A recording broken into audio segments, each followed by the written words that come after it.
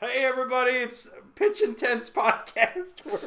Sorry, I almost did the intro. I got confused there for a second. That's okay, Mark. But I'm Jacob, he's Mark, we're here. We are here, yes. I'll let you go back to work. I'm sorry. That's okay. I'm stepping on your toes. That was fun. I like when intros are fun like that and you don't know what's coming. Yeah. You know? But we're here excited to talk movies, where we talk about a little news, talk about a little movies, the ones we saw. The ones we're excited to see? Yeah, but then at the end, we always do something special, something no other podcast does. No one else could even think to do. Yes. It's... We pitch movies, Mark. We do. We think of a movie every week. It's not easy to do. It's not. But we think of a movie and we pitch it, and then the other one has to decide whether or not to greenlight it. Uh-huh. And what are how are we doing on the green lights? All but one. All but we got to kind of redeem that. We'll get to that later. But let's just say the Air Bud fans were not happy. No. So we are going to fix that. I hope today. I hope so too, Mark. They're barking at us. They're barking up the wrong podcast. Yeah. Before we get to that, we do like to talk. We like to begin talking about kind of what our weekends. We saw together Next Goal Wins. We did, week, and you can hear your review of it on First in Line. Yes. And I have some news for you. I'm afraid you're going to be mad at me. What, Mark? I went to a movie without you. Uh-oh, what was it? Holdovers. Whoa, what'd you think? Did you see it? I haven't seen it yet, I loved it. Really? Yes. Okay, that means I'm going to love it, because if you loved it... I might go again with you, if you want to go. There's a lot I want to see, so I might not. But I was hanging out with my buddy Wes, and we just decided to go see a movie, and he was like, I kind of want to see this Holdovers movie. Yeah, lots of people are talking about it. It was... Paul Giamatti's really great. It's kind of interesting. I didn't notice it in the previews, but his character has like a droopy, lazy eye. Oh, really? Yeah, and I remember leaning over to Wes. I was like, "Has he always looked at it?" And Wes is like, "No, I don't think so." Then they bring it up. It takes a long time to bring it up. And so I don't know if it was done with CGI or how, but it was it looked real. Some actors can do that. Maybe. Remember Bill Skarsgård in It? How he did the stuff with his eyes? No, but it was hanging low. Oh, really? Like he may have had a seizure. Oh. And part of him was I don't know. That might have been CGI then. Something that... It was very good to do it the whole time, and I couldn't tell. Mm-hmm. Because I was on the fence whether or not I want to see this movie. Yeah. Because I don't like his other stuff. Alexander Payne, yeah. Yeah, it's very, depressing. It's depressing without any reason for, what am I getting out of this other than just being depressed? It's kind of melancholy, like all his movies are a little bit. Yeah, and this one's melancholy, but there's some at the end that kind of really made me feel good. And I was like, okay, I really like that. Yeah. Wes thought it was okay. He said he thought it was slow in parts. Mm-hmm. There are some big things that he didn't feel that it addressed. But I was like, well, I think the way this guy's movies work, those big things aren't going to be addressed over the span of a couple weeks. Mm-hmm. Which is he had a good point, but we both really liked it. So I can't wait now, Mark. I loved it. All the critic people were saying it was good, but hearing you, because I know you love Christmas movies a lot. I do. And and this is a different one. It's pretty depressing. There's a lot of very heavy elements. Really? Yeah, there's a black woman. I think she's in the preview. But yeah, I remember seeing her story is pretty major. Really? And the thing Wes and I were talking about it, we were like, it takes place in the year 1970 because it ends with them counting down to 1971. Oh, okay. So 1970 is majority of the year, and it would have been so easy to have a racist subplot in it, and there just isn't one. They do that a lot in movies back then. It would have been so easy. It would have been an easy way to oh, well, here's a controversy to have. And nobody does. It doesn't. Good. And I was really impressed. It was they just didn't broach it at all. Mm-hmm. And not to say that you can't, but I think that it could be very lazily done. Yeah, and especially with the movie that's already got a lot going on in it. Yeah, you don't need anything else. Yeah. Very... I think you'll love it. Okay, I can't wait, Mark. Yeah, at the end of it, I was tearing up and trying not to hold stuff back. Oh man, very good movie. So I would recommend it. Awesome. I can't wait to see it. Yeah, there's so much in theaters right now. Actually, over the weekend, I went to see the new Hunger Games prequel. And I also did a podcast episode about that. I was going to ask you, because I didn't get a notice on that one, so I got to check that out still. Yep, I did. It's kind of crazy. I did 2 in a row.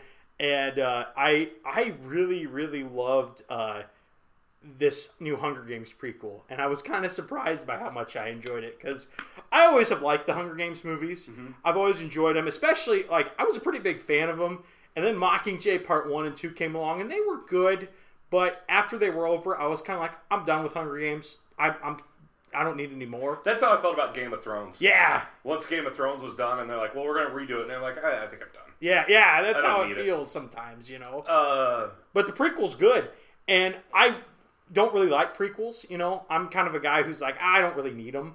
And especially with Hunger Games, I was like, why do we need something with that? But they actually proved to me, oh, wow, this felt needed. It felt like it made sense.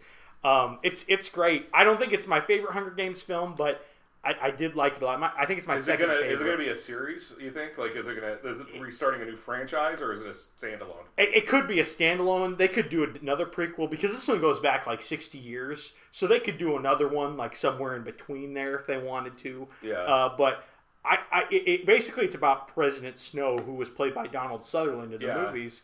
And it's kind of like how his downfall, you know? And I was surprised because he starts out as a pretty good guy.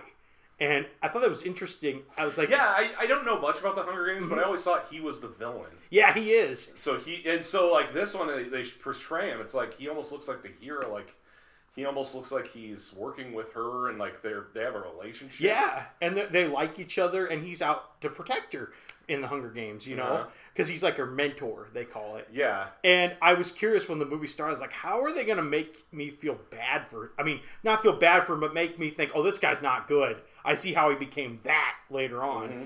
And they do. And do they do it all in one movie, or do you think he has more? One movie, yeah. I mean, you could tell... he had 50 years to get worse, you know, from then on. But they did a good job. The movie's long. It's 2.5 hours, but they did a great job of doing that all. And Rachel Zegler, by the way, she's great. She's going to be Snow White, right? Yeah. That's who she is? Okay. And after this movie, I'm like, I see why. I mean, she was great in the West Side Story remake. But in this, she sings. Her character sings and stuff. And... it was some of my favorite parts of the movie when she sang. Really? She's got a really beautiful voice. And I can see it's a Snow White sounding voice. I can see why they were like, oh, we need her to be Snow White. So how much time does the movie cover? How much time passes in the movie? I'd say a little over a year. So it doesn't go super far, but you see a lot. You get a whole Hunger Games in there and more. And it's also interesting how they show the Hunger Games in the past. Because in the movies that, you know, original Hunger Games movies, you could tell they've been doing it a while, you know. Mm-hmm. And in this, they're still starting to figure things out. I don't know if you remember, but the original one, Stanley Tucci was the host, you know. Yeah. And in this one, Jason Schwartzman. Yeah, I saw that. He was the first host of the Hunger Games. He's fantastic in it, Mark. So are these the first Hunger Games then? The 10th. This is the 10th one that this takes place. Would you like to see a movie where they do the first Hunger Games? Maybe. I mean, you think that would work? I think it could. So let me ask you this. So my problem with the prequels, I don't necessarily... because I obviously think X-Men First Class is my favorite X-Men movie. Uh-huh. I really do. Yeah, First Class is great, yeah. But it has a problem in it, which I notice, and Solo definitely had this problem, where it's just they want to give you everything right away. Uh-huh. So all these important character development moments happen in the movie. Like in Solo, he meets Chewbacca. Yeah. They get the Millennium Falcon. He does the Kessel Run in less than 12 parsecs. Mm-hmm. All of that happens in a span of a couple weeks. Uh-huh. Same thing with X-Men. Yeah. You know?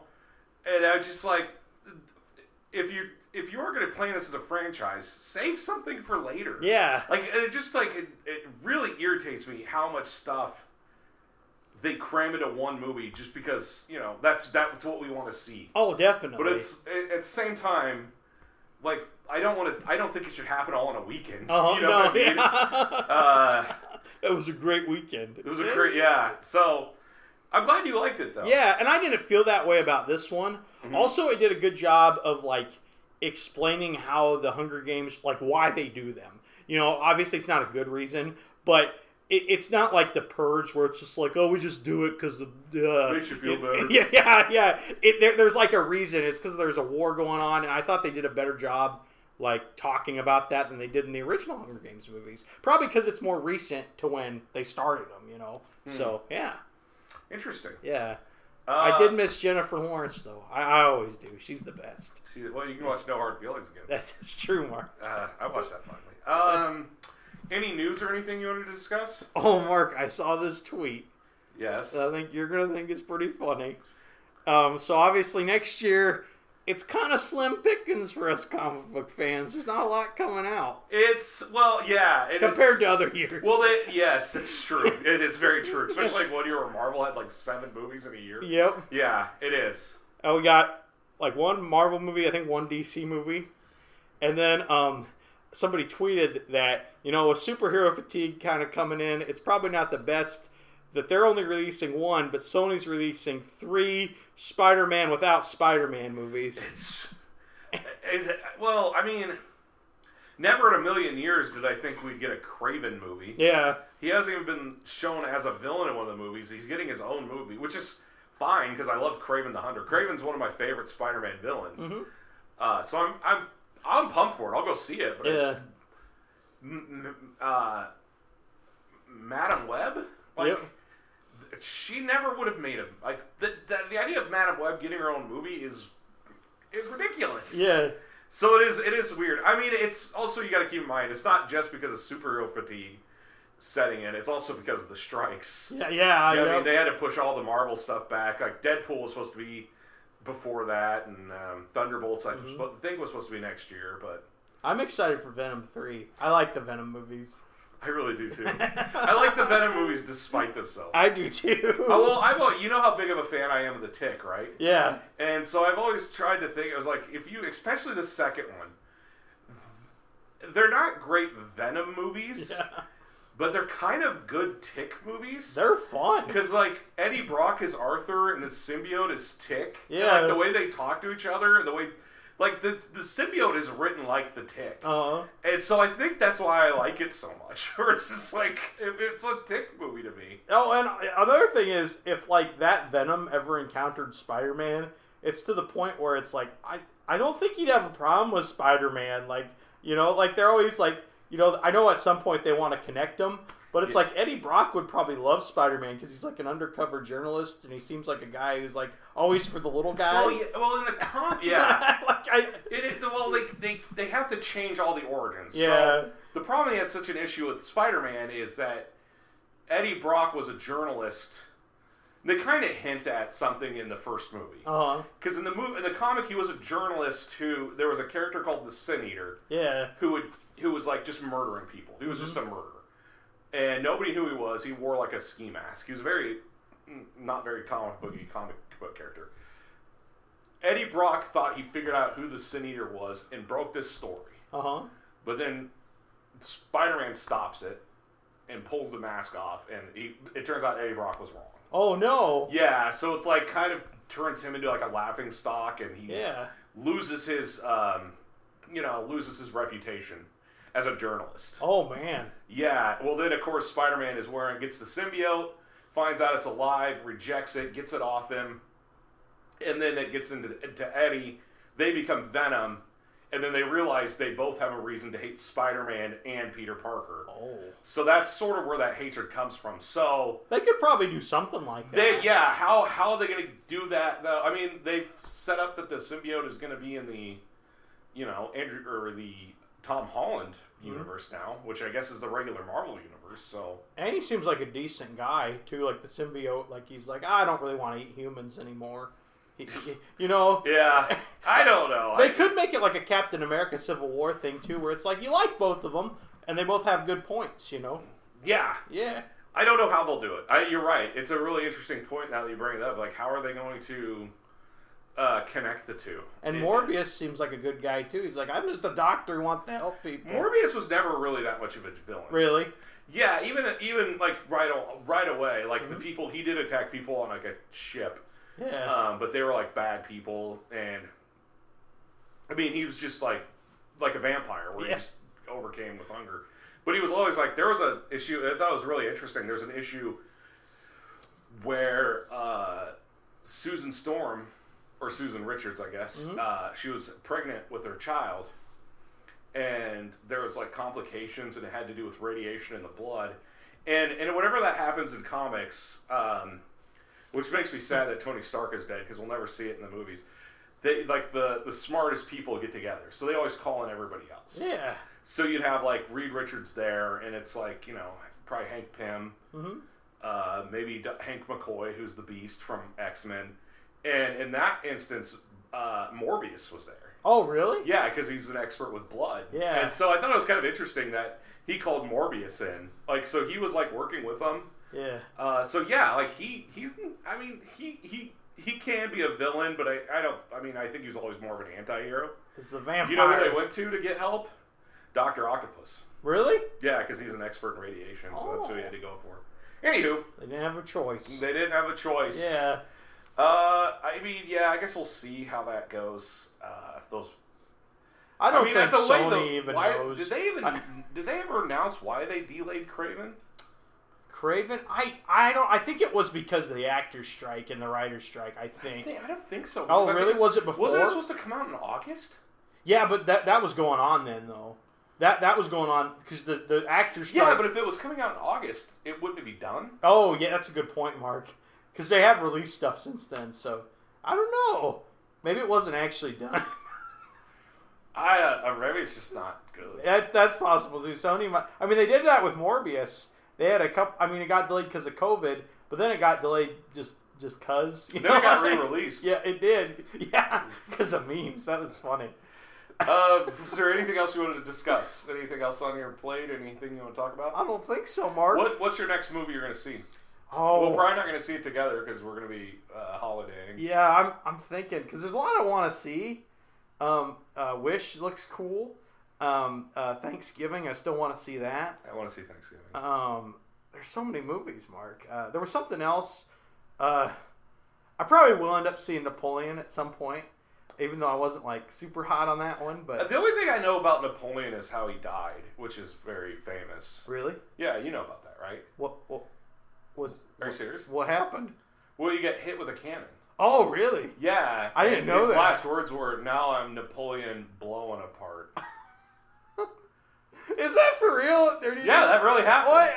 What? The last thing he said was, "Now I'm Napoleon blown apart." It's a pretty cool last line. I'm not gonna lie. It is pretty cool. I can always appreciate a good pun, so I feel like I'm gonna have to watch Bill and Ted's just to get ready. It's probably just as accurate, Mark, because I heard Ridley Scott's under fire because they pointed out some accuracies and they interviewed him. And he told the reporter to he said "F you" or something. What were the inaccuracies? I don't remember, but I that's why the other day I sent you that Olive Garden thing because that was making fun of. That's what that I saw that. I thought that was funny, but I didn't know that was. Does that bother you? Not really. I mean, I don't know. I'm not gonna come on here and act like I'm a Napoleon. That's the thing. The thing that bugs me is every time they have an inaccuracy in a movie, all of a sudden everybody's an expert about it. Yes. That's what bugged me about Bohemian Rhapsody. Yes. All of a sudden, and I really enjoyed Bohemian Rhapsody. I did too. But obviously there was stuff in it that it was different. Well, I understand having to make changes. Yeah. For the narrative of the story. It's got to flow. You know? It really does. And it's like, people are like, well, he didn't have Live Aid. He wasn't already infected with AIDS. I don't care. Yeah, it makes that scene more impactful. It does. Yeah. Having to tell them about, it really does. And there's a lot of movies like that. And it's funny because people pick and choose. And here's the thing. Every movie that's based off a true story does that. Yeah. That's why it says it's based off a true story. It's not the exact true story. Yeah, it's not a documentary. Off of it. Yeah. Well, that's the thing. One of my favorite movies of all time is Braveheart. Yeah, Braveheart's great. All I ever hear is about, it's not historically accurate. That's not accurate. Yeah. That's not how, it's like, I don't care. I don't care if that's how it happened. I don't, I'm not here for a history lesson. I'm not going to be a history teacher. Like, when I watched Braveheart for the first time, I wasn't even thinking about that. No. You know? So, yeah. I think the really good movies, it's like, people just, for some reason, they like to pick on some and they don't like to pick on others. I don't know. Well, I'll tell you what. If for nothing else, even if it is all inaccurate, yeah, we're going to get a great history buffs episode from it. And that's enough. That's true. I love history buffs. He's pretty good, Mark. He is great. Yeah. So, free plug for the history buffs. Yeah. He ripped Braveheart apart. I bet. And he loved 300. He did? Yeah. Oh, was it accurate? More? No, he says it's because it's not about. It's about a guy riling up the troops. Oh, it is. So that's why it all works. He's like, he doesn't necessarily have to be logical or historically accurate, because he's telling the troops this is why he died and we need to fight for him. So I would have been shocked if that one was. I was like, man, I really don't know much about history if that's the case. Yeah. I want to see Napoleon. I don't care. I don't care if it's inaccurate. Yeah, I don't either. I'm good with it. I mean, it could end with him. I don't know. As Well, long better as he end gets like you hit by a said, Mark. cannonball, it says, now I'm Napoleon blowing apart. I'm okay with it. And that's in, like, Joaquin Phoenix's Oscar clip. I would love that. And then he dances on the stairs. Like Oh, Napoleon. yeah, he's got to, Mark. Oh, yeah, he has to do that again. Anyway, was there anything else you wanted to talk about before we go to our next segment? Nope, not yet. I mean, not now. Anyway, next week, or not next week. Well, real quick, we'll do a plug. What's our Instagram, if you want to share our Instagram? Oh, yeah, it's Pitch Intense Pod, all one word. Yep, so give us a like, give us a follow on Instagram. If you follow us on Instagram, you get a mini pitch that we'll read on here, that we'll write about everybody who gives us a follow on the Instagram. So if you want a mini pitch, or if you want to do your own pitch, maybe you have an idea, follow our Patreon. Join our Patreon. Please do. Yes, we really need the money. We're both hurting for money. My computer exploded last week. I got shards of computer screen in my face still. It was scary, Mark. It was scary. Anyway, since this week we are about to enjoy Thanksgiving, we're 2 days away. I know, I can't from the believe most it, thankful Mark. day of the year. Yep. We are 2 days away from Thanksgiving. We have been discussing movies we are thankful for. Yeah. Now, what does that mean? Movies that have made an impact on our life, or maybe gave us a good memory or a good thing from it. Yeah. So when we started this idea, we were like, well, if we're going to do movies, what does that mean? Is it just our favorite movies? Because that's all we're going to talk about. It's like, well, this is my favorite movie. I'm thankful for this movie. So it's not necessarily the movie itself. It might be the experience or how that movie impacted our lives. Mm-hmm. So, would you like to go first? Oh, sure, Mark. All right. So I actually got a Thanksgiving movie I'm thankful for. Ooh.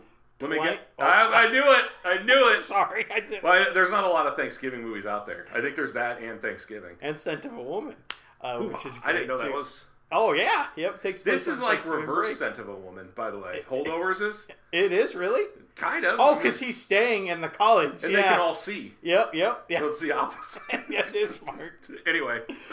But Planes, Trains, and Automobiles... For one, I just love the movie. You know, it's an all-time classic. And I think it's cool. John Hughes is like, I want to make a Thanksgiving movie, you know. And he does a good job of bringing in those heartwarming vibes, you know. John Candy is always great. But I think as Del Griffith, there's something even more special there. You know, I just feel like he really... It's one of his standout performances in his career. And he gave a lot of those. But yeah. And then Steve Martin's great. And Steve Martin plays a good jerk. And in that movie, he is not the nicest guy, but you see... Based off what I've heard about Steve Martin, I don't think that's far from who he is. Oh, really? Yeah, kind of. So they were like, just be yourself, Steve. And I don't think he cares. He doesn't? No, I think he's the type of guy that's like, yeah, it's me. Like... It is what it is. Yeah. Anyway, okay, continue. But I love the movie. I think it's amazing, and it's so funny and heartwarming, and I say I'm thankful for it because I remember when I wrote at the Iowa State Daily in college, my beat was local music / entertainment. Mm-hmm. And over Thanksgiving break one time, I just was like to my editor, hey, can I write an article about Planes, Trains, and Automobiles because it's having like an anniversary this year. And he's like, sure. And I did. And I don't know if the article is the best one I ever wrote or anything, but it was like the first time when I realized, wow, hey, I can talk about movies and people are going to listen and it might get somewhere, you know? And it's just one of those things that it's always stuck with me, you know, since then. It probably sounds kind of silly, but... No, that's awesome. That's an awesome story. I've always had a connection with that. I love the movie before that, but it's always been special since then, too. So. Yeah, I mean, that's kind of what got us here. Yeah, exactly. Because I don't know if I would be as vocal about my love for movies. I mean, I probably would have been with you as a friend, but I don't know if I would have been like, oh, I want to share it in places, you know, and stuff. So, yeah. Can I tell you something? Probably you won't get mad at me. What's that, Mark? Never thought the movie was funny. I know you don't like it. You told me that before. I watched it. I was like, I don't get it. Oh, I love it. I don't get it. Well, it's okay, Mark. It's just like how I don't get Scott Pilgrim versus the World. Well, neither do I. And I'm not watching that dumb new anime about it. So sorry to go hard on Scott Pilgrim, but yeah, that's became a Scott. But that's Pilgrim what he gets hate fest. If it's true, Mark. They made me sit through that movie, and that was enough. It took me like 3 times to finish that movie. Finally, I was just like, I'm just gonna finish it, and I was like, I don't. We're talking about movies I'm not thankful for. I don't get it. I don't get the appeal. I mean, neither. It felt like it was too charmed with itself. Yeah. Like, look how clever I am. It was really insisting upon it. It Was. Movie experiences I'm thankful for. So I have to go back to the 1990s. I think it was 1996 or 7. And around the same time, it feels like right around within the same couple months. It probably wasn't. It was probably a couple of years, but it feels like right around the same time, 2 movies released. One called Bottle Rocket, which is Wes Anderson's first movie. Oh, yeah. And Waiting for Guffman, which is another movie, which is Christopher Guest. We've talked about that a couple times. We did last week. Yeah. So, and neither one of these, of course, are big box office kind of... They're not major releases. Mm-hmm. They're very small, independent movies that started careers, but it really opened my eyes over what I could see, or like what movies could be, I guess. Mm-hmm. It didn't always have to be the big blockbuster, the biggest movie in the theater like Ace Ventura. Yeah. Or, Independence Day. I could find there are these other movies out there that are getting made that are just as good, many times if not better. That that I was able to find, mm-hmm. and that I'm thankful for those because it really kind of opened up my horizons when it came to what kind of movies I could like and what movies are being made. You know what I mean? I feel like Martin Scorsese when I'm talking about that, but it really was. It's like there's this whole other area of movie that mm-hmm. exists, and I probably was just ignorant or oblivious of it mm-hmm. at the time, and then those really kind of opened up. And I will tell you, I do have a specific memory of going to see, which is now one of my all-time favorite movies, the Royal Tenenbaums. Oh, great! Royal Tenenbaums, of course, it's probably my favorite Wes Anderson movie, and it's just one I watch all the time. And especially like if I'm feeling down, mm-hmm. it's a great if you're not in a good mood movie to watch. Yeah. I saw that in theaters with my brother Andy. Mm-hmm. You know him. We saw it for the theaters in the first time, and Owen Wilson's character in the movie. He has a big subplot of his character is dealing with him having a drug problem. Yeah. And so they go to confront him about the drugs. They go to his apartment, and it's not part of the story, but his apartment is covered in these weird paintings where it's like guys that are dressed up like Native Americans, mm-hmm. but they're on like 4-wheelers. It's like the weirdest thing. And I'll never forget how hard my brother and I were laughing at those paintings. It's really random. Yeah, and it's like they never mention them. It's not like somebody takes a moment to look at it like, what is this? They're just there. Yeah. Nobody brings them up. And the longer they were on screen and nobody even like referring to them, the harder we were laughing. And it was like a point where I think Andy had to leave the theater. Really? Yeah, because he was like, and it was like a quiet, serious moment, and we could not stop laughing. And it was maybe the funniest thing. Like, it's one of those things where it's like you're laughing so hard, but then you're trying not to laugh. Yeah. So the fact that you're trying not to laugh means that you laugh harder than you would have in the first place. Mm-hmm.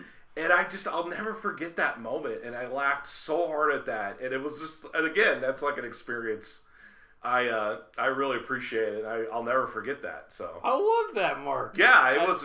Wes Anderson's great, except for the one this year. The one, you bashed on the podcast. I did. I may have to watch it again. Sometimes I don't think I liked Rushmore the first time I saw it. And you showed me that one, and yeah. I loved it.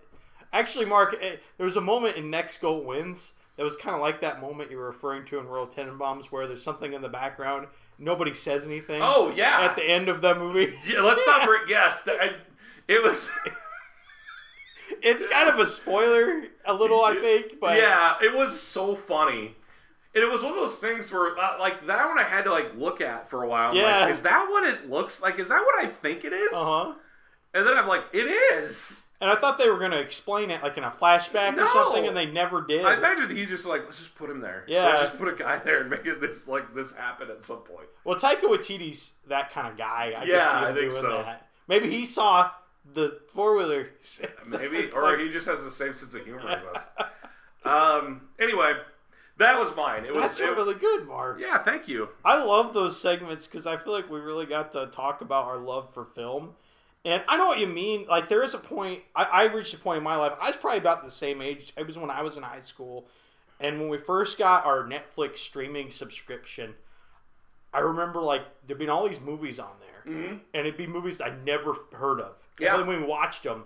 And I was like, this is incredible. Like, one I remember very vividly, I was actually rewatching for my dad last week, Goon, with Sean William Scott. Yeah. Movie that nobody talked about. I remember watching that on Netflix and being, this is the greatest thing, you know? So, like... I remember, because I worked at a DVD distribution company for the longest time, and they would give us screeners, and that would be, like, a thing we would do. So I would get, like, the weirdest ones I could find. That's when I watched the Serbian film. Really? Are you familiar with the Serbian film? I don't think so, Mark. Read the Wikipedia entry on it, and you will be disgusted. We watched Serbian film. We watched Human Centipede. We watched this crazy one about clowns that, like, one kidnaps the other one's wife or something, and it was the weirdest movie. It was, like, in Portuguese. It was, like, the weirdest movie. So we watched stuff like that. We watched Rubber. Movie. The tire one? Yeah, that was stupid. Human Centipede was fun because I live tweeted it, and one person had to took all of his name off all the tweets. Really? We watched 90% of Human Centipede 2 until we were finally like, you know what? I don't think so. You're like, I get it. Yeah, your point's kind of made. Anyway, so it's the end of the month. It's not quite December, but we're getting there. We are getting there. Yeah, the greatest month of the year. It is the greatest month. So anyway, what we like to do is we like to look at the month and see what movies we want to see. Mm-hmm. So looking at IMDb's December releases, there's like some movies here that I just like. December 4th, I don't know what this is. It Came from Dimension X. Oh, that sounds scary. Okay, let's do this. December 1st. Godzilla -1. That might be fun. I kind of want to see it. I'm not a huge Godzilla fan, but I do kind of want to see it. Is it a prequel? Because they're like minusing one. I don't know. I don't know what that means. I don't either. The Shift, which I don't even know what that is. So I don't know that one either. Sean Astin. Oh, I saw a preview for that. I like Sean Astin, so... This looks bizarre. Wes and I saw a preview for this where it looks like a guy who's jumping between dimensions. Oh, guess what is coming out that day? What? The Bike Riders. Oh, it got delayed. Oh, so it's not anymore. Yeah. Yeah. That's that bums me out, Mark, because we're excited because Tom Hardy's talking with a funny voice, and yeah. When you know that, you're up for an interesting time. The Bike Riders. I wonder where that got. Do they have a date for it? Nope, not yet. I hope he doesn't poop his pants like he did in that one movie. Laurie Capone. Yeah. That movie was awful. Silent Night. That looks fun. That looks cool. I'll see that one. and it's from the director John Woo, who did Face Off and a bunch of other action films. So, I guess that's an interesting one. So let's go now to December 8th. Poor Things, starring Emma Stone and Mark Ruffalo. I don't know that I like the looks of that movie. The trailer was too weird for me. I mean, I've heard it's good, but I don't know, Mark. What do you think? I don't know that I would want... I mean, it's one that's piqued my interest just because it's so weird. And Emma Stone's in it, and Mark Ruffalo. Well, do you know she has, like, graphic sex scenes? Oh. Like crazy. Oh, really? Yeah, like almost shocking. So, you know, like I said, that's not why I would go. I mean, that's all on the internet, but it's just, what is this? Yeah, I don't know. What kind of movie is this? I'm kind of interested. And, like, parts of the trailer looked normal, but then it would get, like, really trippy. It was weird. Yeah. I've never heard of this one, but it's got Pierce Brosnan. Fast Charlie. Oh, I haven't heard of that one yet either, Mark. But I'd watch it. It's a sequel to his other movie, Slow Charlie. Oh, wow. Yeah, a lot of these I don't know. The Oath. I just skip most of these. The Oath. Mm-hmm. Okay, 15th. Gotta be getting something here. Wonka. Oh, Wonka looks fun. Yeah, I mean, I've already gonna go to it. Yeah, that was one I was like, I'm pretty sure we will. There's a movie coming out called Control. Oh. Kevin Spacey. Oh, really? I used to like him. I don't Didn't anymore. he get all that dropped or something happened with that? Yeah. I thought it was so. right when we were making fun of him, and it's like the next day, like all got dropped. Yeah. Right. We really were. Well, maybe we should have been. I don't know. But anyway, it's kind of crazy he has a new movie coming out, though. Like, yeah. I thought he'd be too caught up in legal stuff, but I will probably not. I mean, I don't know anything about it. Yeah, I don't either. 22nd. Anyone But You. Oh. Sydney Sweeney, Glenn Powell. It's got Sydney Sweeney in it. I'm excited for it. I will say the first trailer was really bad, and it was funny. Which one did you see? Well, I saw the original teaser. There's a new one out that I guess is a lot better. What did it make it look like a serious like? Yeah. And yeah. The thing that I thought was funny in it, there's a part where Sydney Sweeney says, "Who's gonna believe us two would go out with each other?" And I was like, "You guys are two like really ridiculously good-looking people. I don't think it'd be that hard to believe." Well, you need to watch the other preview because they hate each other. Really? Okay. That's the whole point. It makes sense. It's that classic. We're gonna go to a wedding and pretend to be the other one's girlfriend or significant other. I wish I would go out with Sydney Sweeney. Oh, I want to hate her. Don't let Alexandra Daddario find out. Oh, I'd go out with her too, Mark. You're gonna go with all of them? Yeah. Oh my goodness. I'll see it just for her, and I like Glenn Powell too. Would you go out with Glenn Powell? I don't know. He's pretty cool, Mark. He's charming. I mean, as Hangman and Top Gun Maverick, he's great. I don't know. I really don't see me seeing that. This one I saw a preview for, and I'm actually very excited about. Ooh. It's a pro wrestling movie. Oh, is that the Zac Efron one? Yeah, the Iron Claw. Have you seen anything on it? I have. It looks good. We saw a preview before. I don't even know who they are. Really? Yeah, I'm not familiar. Somebody in the preview looked just like Ric Flair. Oh. So I don't know if he's gonna be like. I kind of hope Ric Flair, like a guy playing Ric Flair, shows up. That'd be cool. Iron Claw looks great. I'll see it. It's got nothing on Heels and Faces though, Mark. Oh, Heels and Faces is the greatest wrestling movie never made.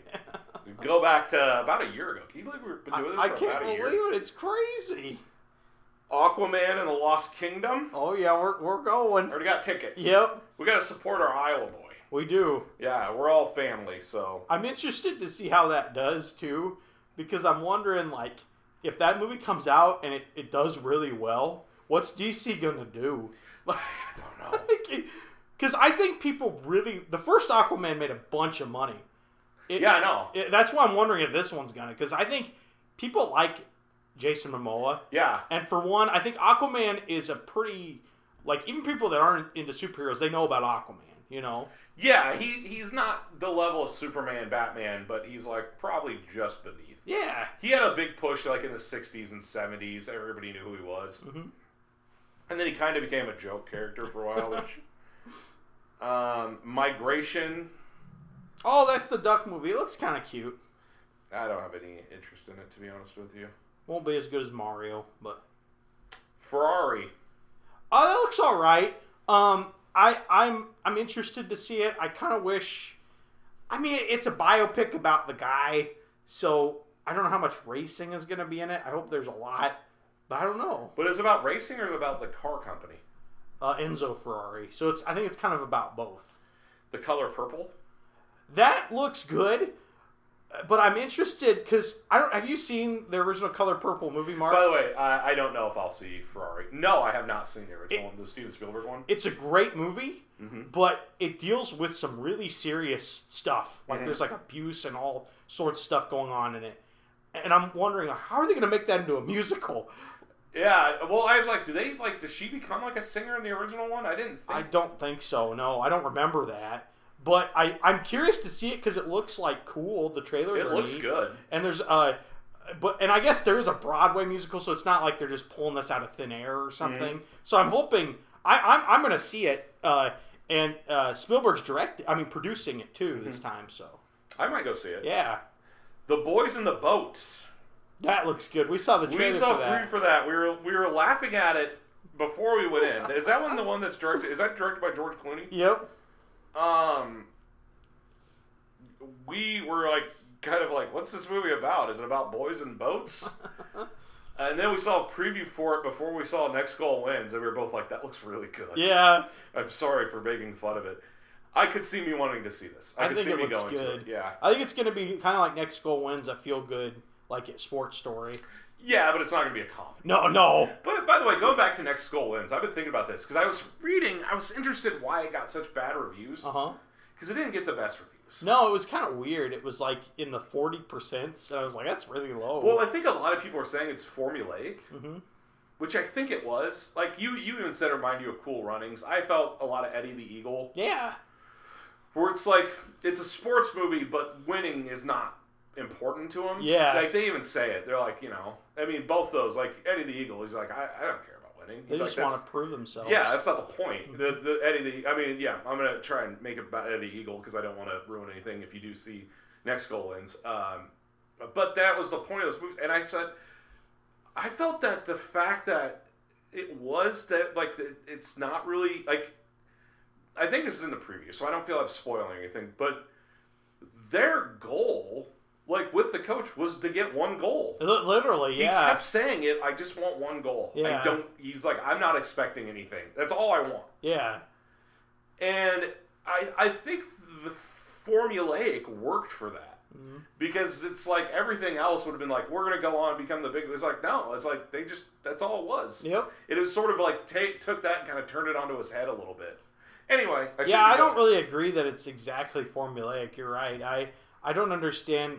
Sometimes I feel like critics just say something just to say something. Yeah, I really liked it. Yeah, I did too. It's a feel-good movie, and it's funny, and it's sweet. Yeah, it's it got some serious stuff in it. Oh, yeah. Michael Fassbender does a great job. They said something like he was miscast. I'm like, what? No, I don't think so. I think he did a great job. I think he's an underrated actor. I think was in some bad movies, like kind of all in a row. So he was a good Magneto. Yeah, he's fantastic. All right. Was there anything else you need to talk about, or you were ready to move on to the pitch? I think I'm ready for the pitch, Mark. Okay, so a little context with our pitch here. We had a guest on the show once, and he gave a pitch that was is the only pitch to not be green light lit. Yeah. And it was part of the Air Bud franchise. Mm-hmm. So all of our listeners that are huge Air Bud fans, millions of them, were upset. And I know you were really angry. You were like, we got to start planning guests better. We can't have people like him on here. That's what Jacob said. I'm like, well, he's a close friend of mine. Jacob's like, I don't care. So you were very upset that he would, like, you don't even want him listening to it. I really liked him, anyway, but I was pretty upset he killed Air Bud. So, in honor to correct this, we'll never get it back. We'll never get our perfect record back. It is what it is. Yeah. But maybe we can redeem ourselves. So this is an Air Bud redemption pitch. It's so good. You've never heard it yet. I know, but just the fact that Airbud's getting redeemed, Mark, it's perfect. It's for all you Airbud fans out there that were offended by that pitch. Uh-huh. So let's begin. Airbud is an old athlete and a dog. Yep. Airbud is 5. So in dog years, that's like he has to retire. Yeah, he's yep. like, he's like in his 40s, I guess. So he's mastered football, basketball, soccer, baseball, and volleyball. Yeah. You think Airbud would be ready to hang up the leash? You think so? And he's like a canine Bo Jackson. He really is. He Even did better, actually. Yeah, it's true. Bo Jackson only played 2 sports. He played 5. But you'd be wrong. He's not ready to quit. He thinks he still has some gas in the tank.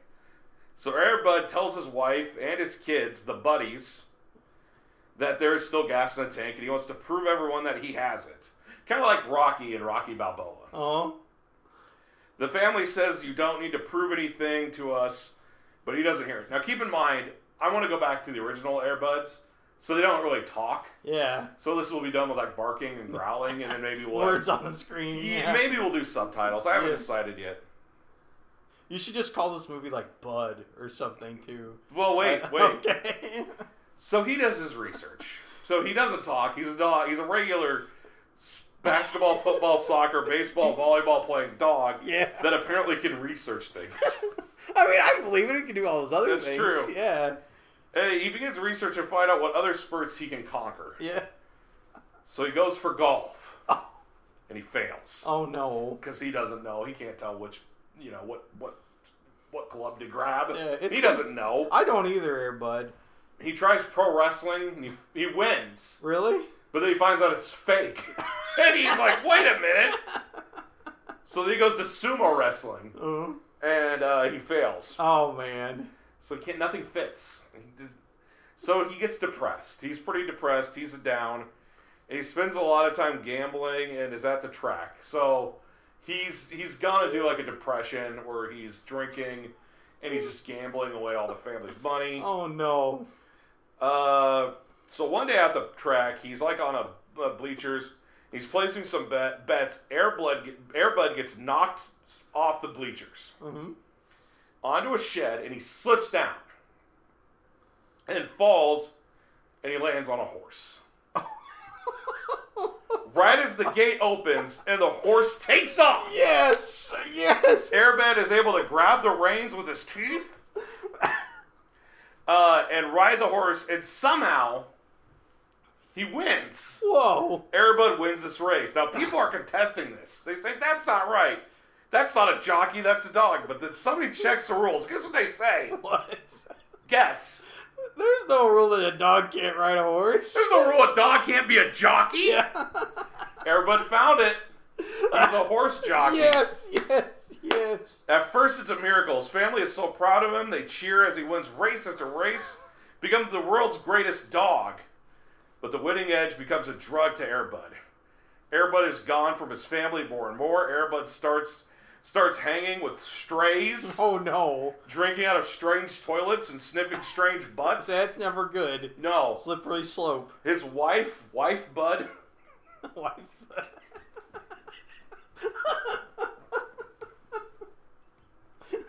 That's so good. That's probably your name, Mark. Wife Bud.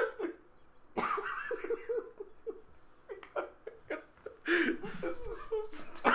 No, keep going. I love it. Wife Bud begins getting upset and saying, "What's happened to my husband?" Or she would if she could talk. Yeah.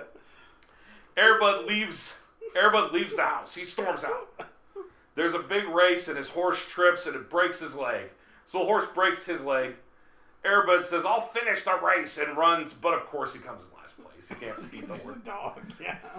Now without a horse, Airbud says he wants to race. He says he wants to be the one racing the horses, because his horse had to be put down. Uh-huh. Someone says there's no rule that a dog can't race horses, even though it's right there in the name. Airbud races and loses again by a lot. Oh, no. Airbud meets a man who offers to sell him steroids. Oh. Airbud begins injecting steroids into himself. Yeah. His speed increases, but he is still struggling to compete with the horses. He's also becoming mean and aggressive. One day, wife Bud arrives at his hotel and begs him to stop and come home. Air Bud growls at her and kicks her out. She leaves whimpering. Yeah, it's a sad day for the Bud family. The next race is the Kentucky Derby. That's a big one. Yeah. Air Bud is ready to compete. And he shoots out the gate, making about 10 yards. And then he drops. Oh, no. He suffers a heart attack. Mark, are you going? No, you can't do this again. A dog medic, because there's no rule that a dog can't be a doctor, runs over to him.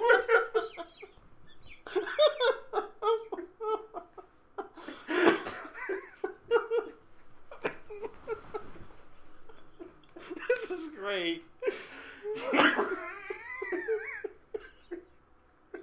I love the fact that this implies a dog going to medical school.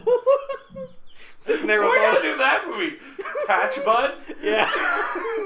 And all the students are like, hey, what's this dog doing in class? And the teacher's like, hey, there's no rule he can't be here.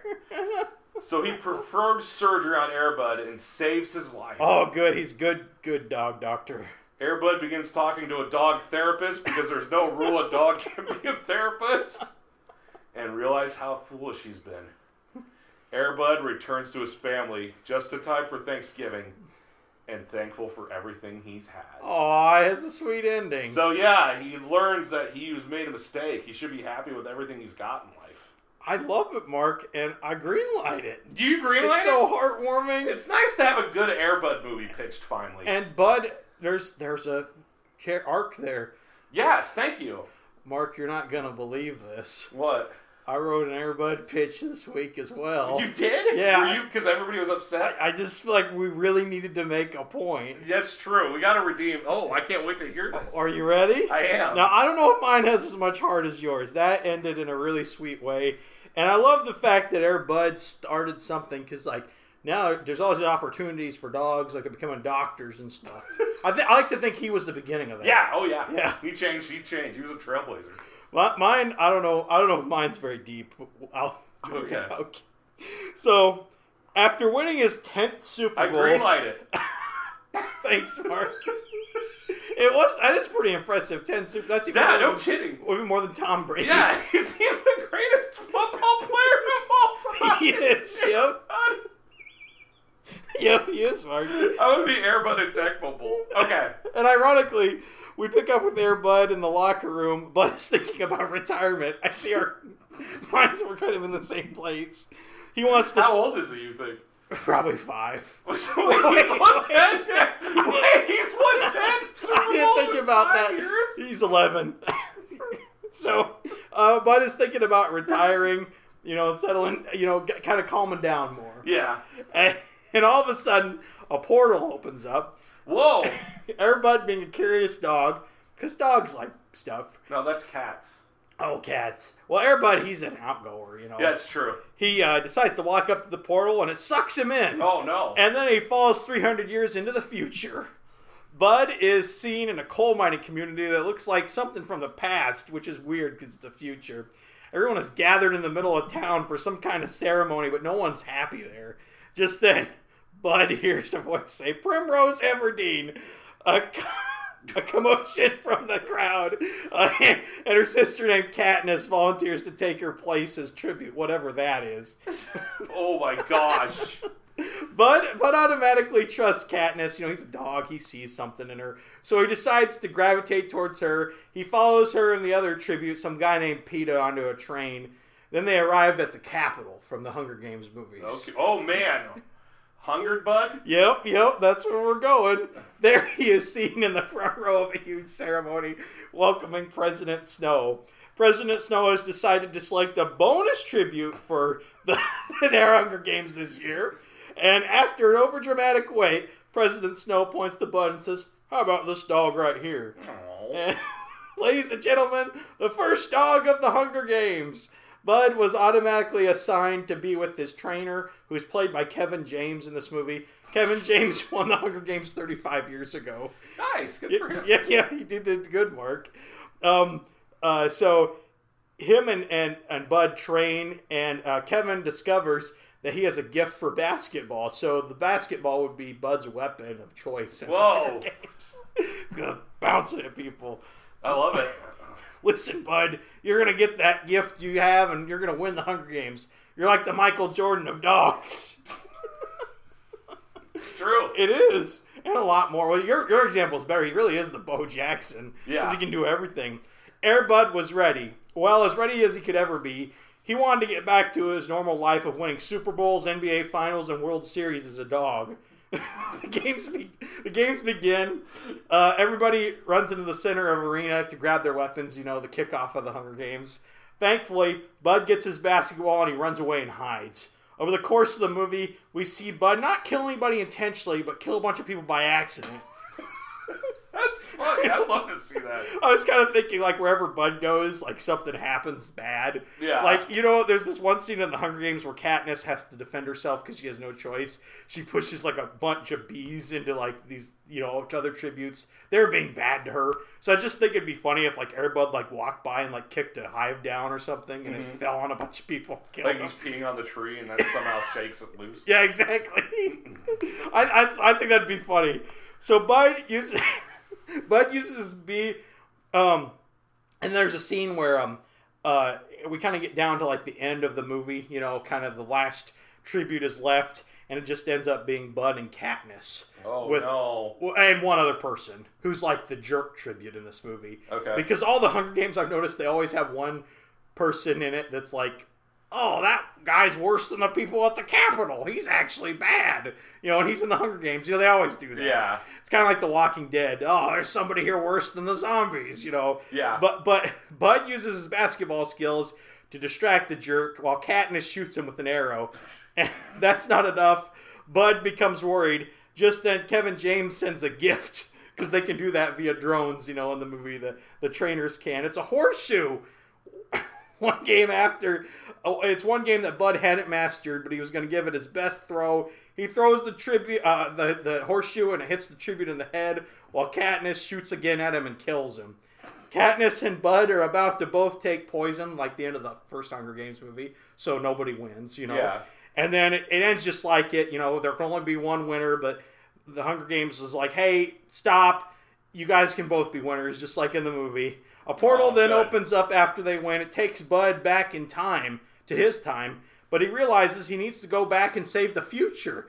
What's going on there obviously isn't good. So Bud is able to go to his science dog friend, Smart Bud. I swear Mark and I didn't talk before we made these. We have like the same joke there, though. Smart Bud. I'm going to warn you, Mark, this is where my story really goes off the rails. Oh, now it's getting weird. It is. Okay. Smart Bud and him are able to harness time and make a time machine. Air Bud goes back in time to talk to J. Robert Oppenheimer. So we meet Oppenheimer at the end of his movie. He's depressed because of all the destruction he caused with his atomic weapon. Mm-hmm. Bud says, there, Oppie. You can be a hero again. Come with me. Air Bud, Smart Bud, and J. Robert Oppenheimer are able to build a bomb together, and they place it in the Capitol to kill President Snow and all the bad government people. Wait! Yeah, because they used the time machine to go forward. Yeah, okay. The Buds and Oppenheimer save the future and end future Hunger Games. At the end, we see Air Bud, Katniss, Smart Bud, and Oppenheimer hanging out in a bar somewhere in time in like the middle. Yeah. Katniss then says to Oppenheimer, see, using mass destruction. Sorry. Using mass destruction isn't bad when you're doing it to bad people. And then at the other end of the bar, we hear Sylvester Stallone say, bad people are jumbo shrimp. Everyone laughs, and the movie fades to black.